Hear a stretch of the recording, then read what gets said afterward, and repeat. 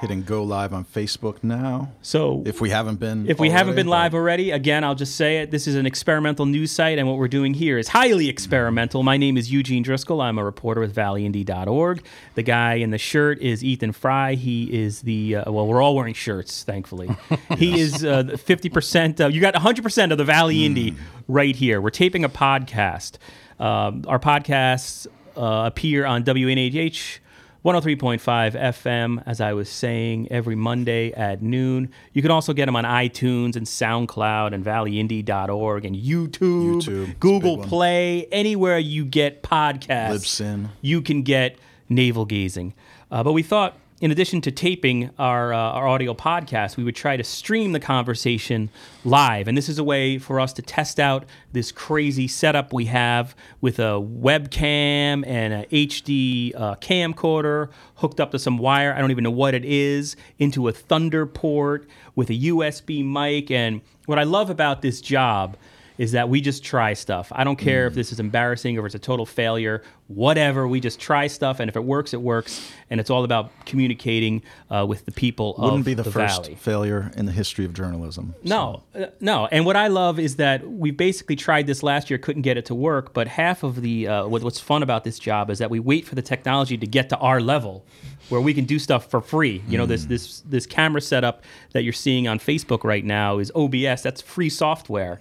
That we finally managed to rig and make work, hopefully. So, and it's like I'm borrowing my wife's laptop, and she's the one that set up the way the Valley Independent Sentinel is. So it's all great community stuff. So that being said, Rick Dunn is just sitting here patiently. He's a member of the deep state trying to overthrow the government.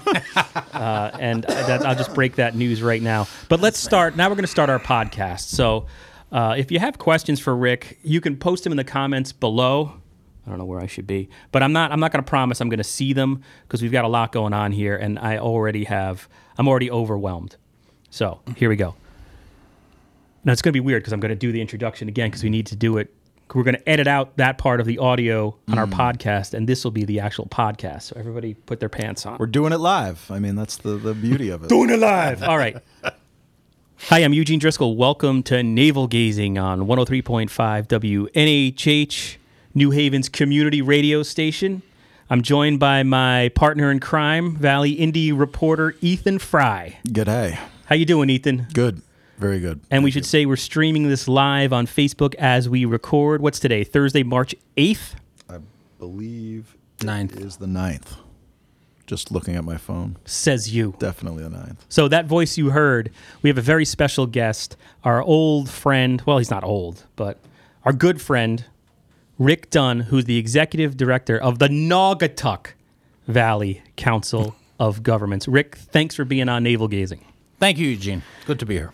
And I really got to thank you because this is a wacky one because we got all this different stuff going on. So we haven't had you on in a while, probably since the Great Give last year. You were on as part of our Beat Up the Valley Indy segment. Yes, you and Kurt Miller. Segment of that broadcast. I think it was our most viewed of all the YouTube videos we did. Probably because Kurt Miller was on. Miller is he's like a Kardashian. He's just the man is just ratings. Yeah. He's just wherever he goes, people just want to look.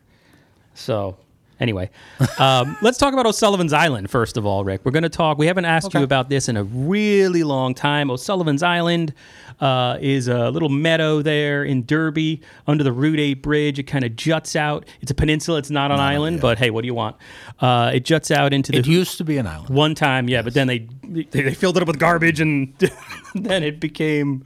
Or was it tectonics? What is that, plate tectonics? What? No. Okay. It was a landfill. It was largely landfill. So, and there's been contamination there for a very, very, very long time. A couple of years ago, there was a renewed effort to make sure the ground is safe.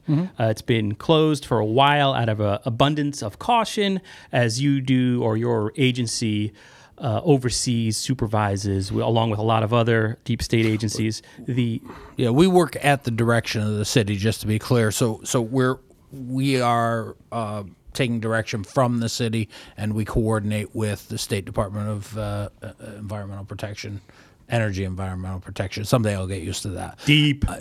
And other funders and partners in the project. And the goal here is to basically see, all right, what do we have in the ground? How do we deal with it? And ultimately, what would we need to do to clean it up?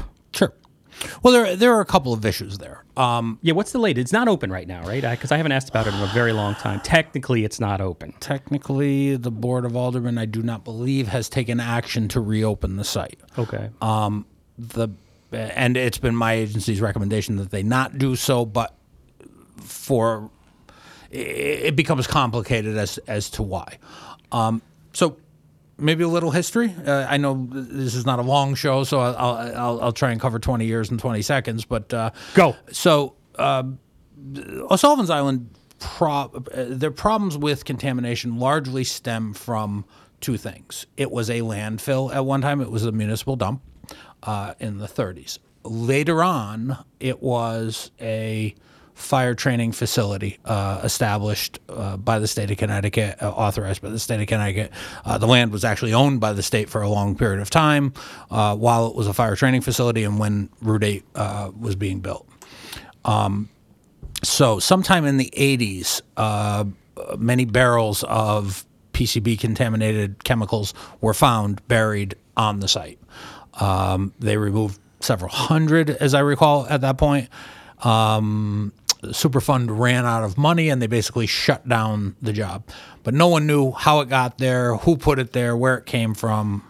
So we know a lot more today about those things. Basically, it was a good faith effort by the firefighters in the area to try and work with chemicals that were being used in the factories in the area. After World War II in particular, but into the 50s and 60s, firefighters were entering these factories to fight fires and were encountering things that could not be put out with normal firefighting equipment, water primarily. So they needed to train on this. So they worked out with area manufacturers, send us a couple barrels of these used contaminants, used chemicals, and we'll burn them, train with them, figure out how to put the fires out. And I would assume the factory owners were like, okay, that makes our life a little easier. Yeah, Here you go. I mean, our guess is that originally they just sent a few things down and it worked out. After 1973, when the EPA started regulating under what's called RCRA, you have to manifest these chemicals as they come in. You have to show how they left. So these companies had lots of chemicals that were very expensive to get rid of. And our best understanding of the situation was they just kept shipping them down to O'Sullivan's Island for training. At some point, they had so many of these barrels. It's like Lucy in that chocolate episode, but it's toxic waste. Right. So we don't know. Well, and to be fair, they it's a little bit like people in the 50s saying they didn't realize that smoking hurt you, but was bad for you. But there were these barrels. It was unknown what was really in them, or the type of contaminants that this represented.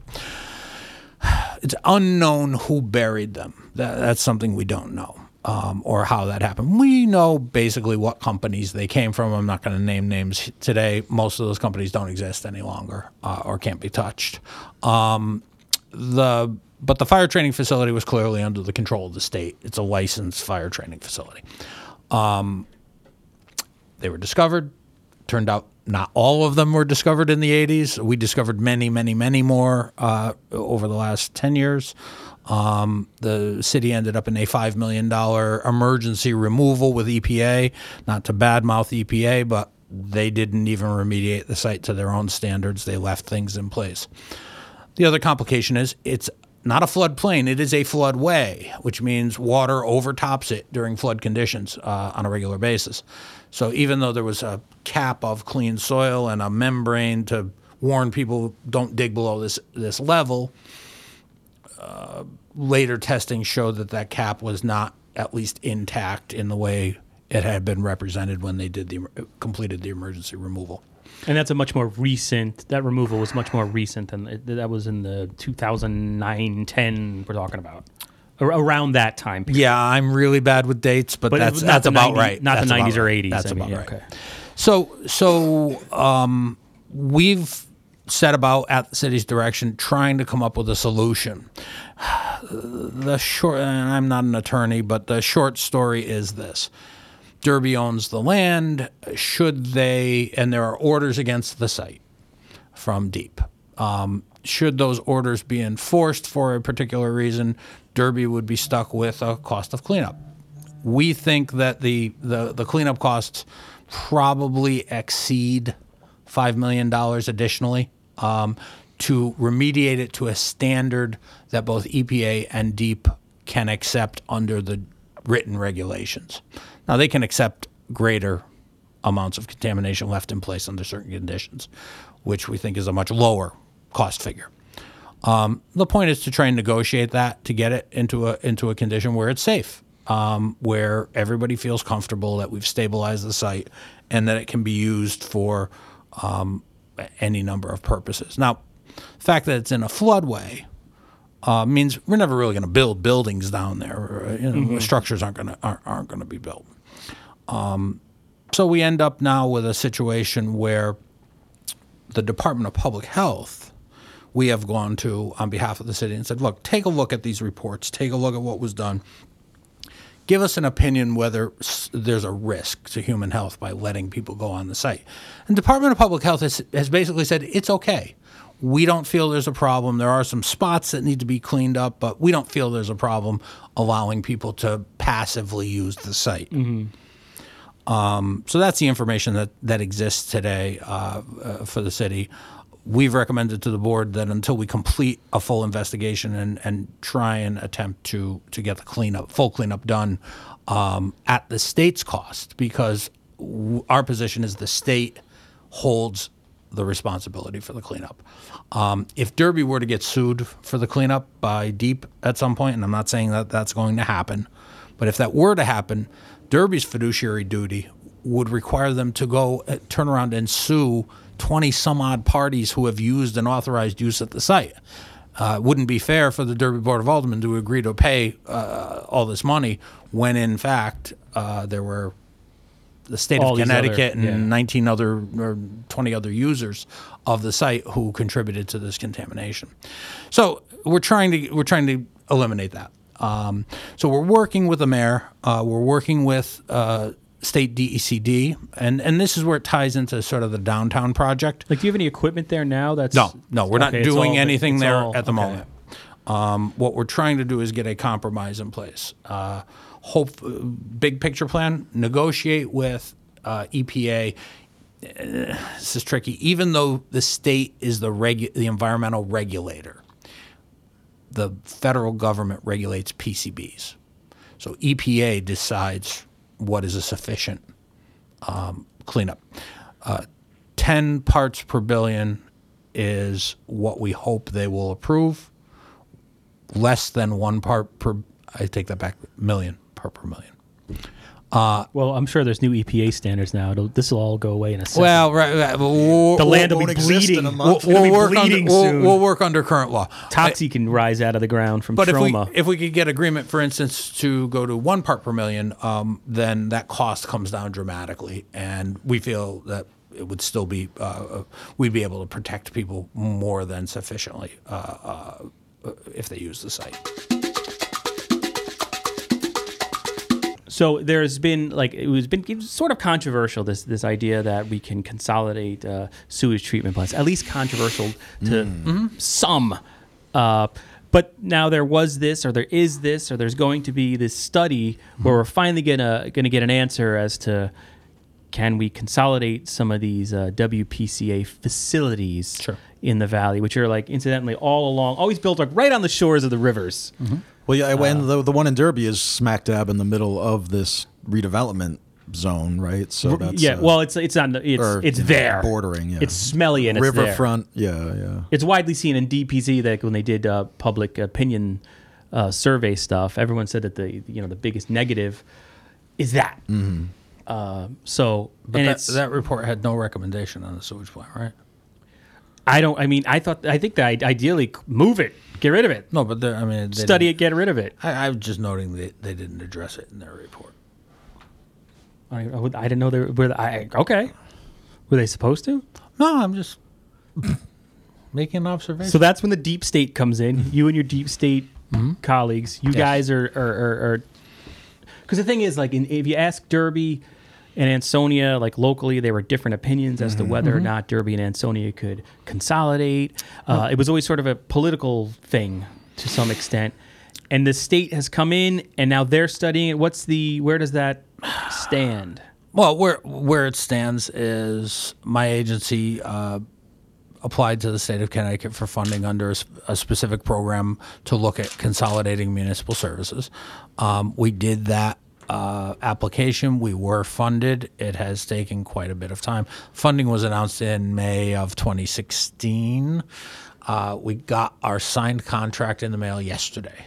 Wow, what was the anything of note? Partly, I think it might have been the state budget crisis. They wanted to make sure that the revenue was there.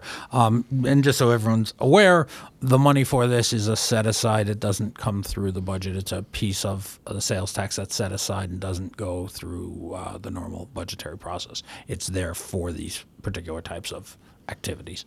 So we have a number of partners on this project now. We are going to look at all of the plants, Naugatuck, Beacon Falls, Seymour, Ansonia, and Derby.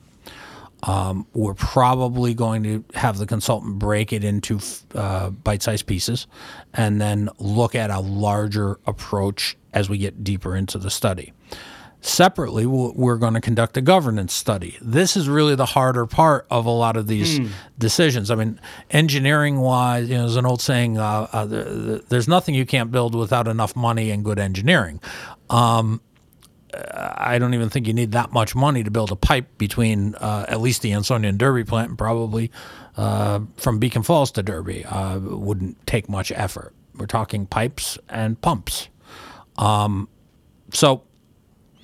Yeah, wait, you said governance. What does that even mean? Well, WPCAs? Yeah, the WPCAs. So, which are just I'm going to editorialize. Like quasi. They are a strange thing because, like, I'm not qualified to talk. I mean, I sit at those meetings, and God bless those people. That seems like it should be the fact that that's just appointed Joe citizens is amazing to me. Yeah, given the complexities and if you believe in reincarnation, you might think those people did something bad in a prior life because they are suffering. How dare you insult Jack Walsh meetings like that? Jack Walsh, Jack is Nuncio, a saint. Great man. No. But it's hard work, and no one really understands it, and no one's ever happy with any decision a WPCA makes. The problem with governance, though, is this: if you're thinking about consolidating systems, during the Reagan administration, there were laws passed that required user fees and not general tax levy to support sanitary sewer systems. So in the old days, cities would just issue bonds, tax everyone, and build a sewer system, which was primarily repaid by the federal government under the Clean Water Act. There was a user fee requirement put into place sometime in the 80s. WPCAs got created out of that because they had to be separate from the city. So the city theoretically controls them through the power of appointment. But they can issue their own debt. They can have their own rate-setting structures depending on how they're set up. There are, I believe, 3 statutes in Connecticut that can allow for or govern the merger of water pollution control facilities of different types, of different sizes, whether it's a governance merger, whether it's a physical merger of plants. Because the fear that I hear is that if you merge, like if Ansonia and Derby merge their WPCAs, suddenly you got people from Ansonia jacking up my rates because I live in Derby. Right. Cassetti doesn't care about me. Right. And that's what we have to solve with the governance study. We have to come up with a model that gives fair representation to everyone. Is there any thought to just doing away with I guess you can't, like doing away with just appointing Joe citizen and trying to make it part of would like state control be ever beyond the table? Well, I mean, there are regional authorities, MDC in the Hartford area. There are a few others that have been quote unquote regionalized, but to my knowledge, no one who already had independent operations and independent plants then came together and merged into a single organization, whether it's physical infrastructure that's being merged or it's just a governing body that's being merged. But the expertise is supposed to come from the engineer. You hire a good engineer. You hire a good plant operator. They advise the board. You hire a good attorney when you're dealing with debt for infrastructure development. And much as people don't like to talk about this, when a business wants to come to your town and they are building a facility that creates a lot of wastewater, and that system doesn't accommodate the existing system does not accommodate that much wastewater, there may be a charge for them to create the infrastructure necessary to handle it. A hotel is a classic example. You build a hotel, you create all this wastewater. People don't really care how long a shower they take in the hotel. Right. Yeah. So I flood them. But that's so if your WPCA can't handle the capacity, that hotel's going to go elsewhere. That is true. It could be a factor in a number of places where hotels might otherwise go. So when we look at this, what are we talking about? We're talking about a physical study of infrastructure to see if something can be consolidated, if a system can operate at a scale that is less expensive and makes more sense for the ratepayers, for the residents and businesses who actually pay the bills. That's the goal here. There's nothing else in play. Now, you look at Ansonia, Derby, Seymour, Beacon Falls, Naugatuck. Other than Ansonia, all of those have some level of negotiation going on with the federal government over the operation of their plants or some aspect of operation of their plants. Is that just because I know in Derby it's old and it's been traditionally underfunded from what I've heard? Like they waited to do repairs. Is that the case? Is that common? It's not. Or is it because the feds change the regs all the time? It's not uncommon. Cities tend not to invest in these things if they can get away without doing it. Certain cities. Beacon Falls has a small plant built in a different age that can't accommodate expansion very well. They're looking at options like merging with Seymour or expanding their own plant. They have a number of options in front of them right now, and they're in the midst of this.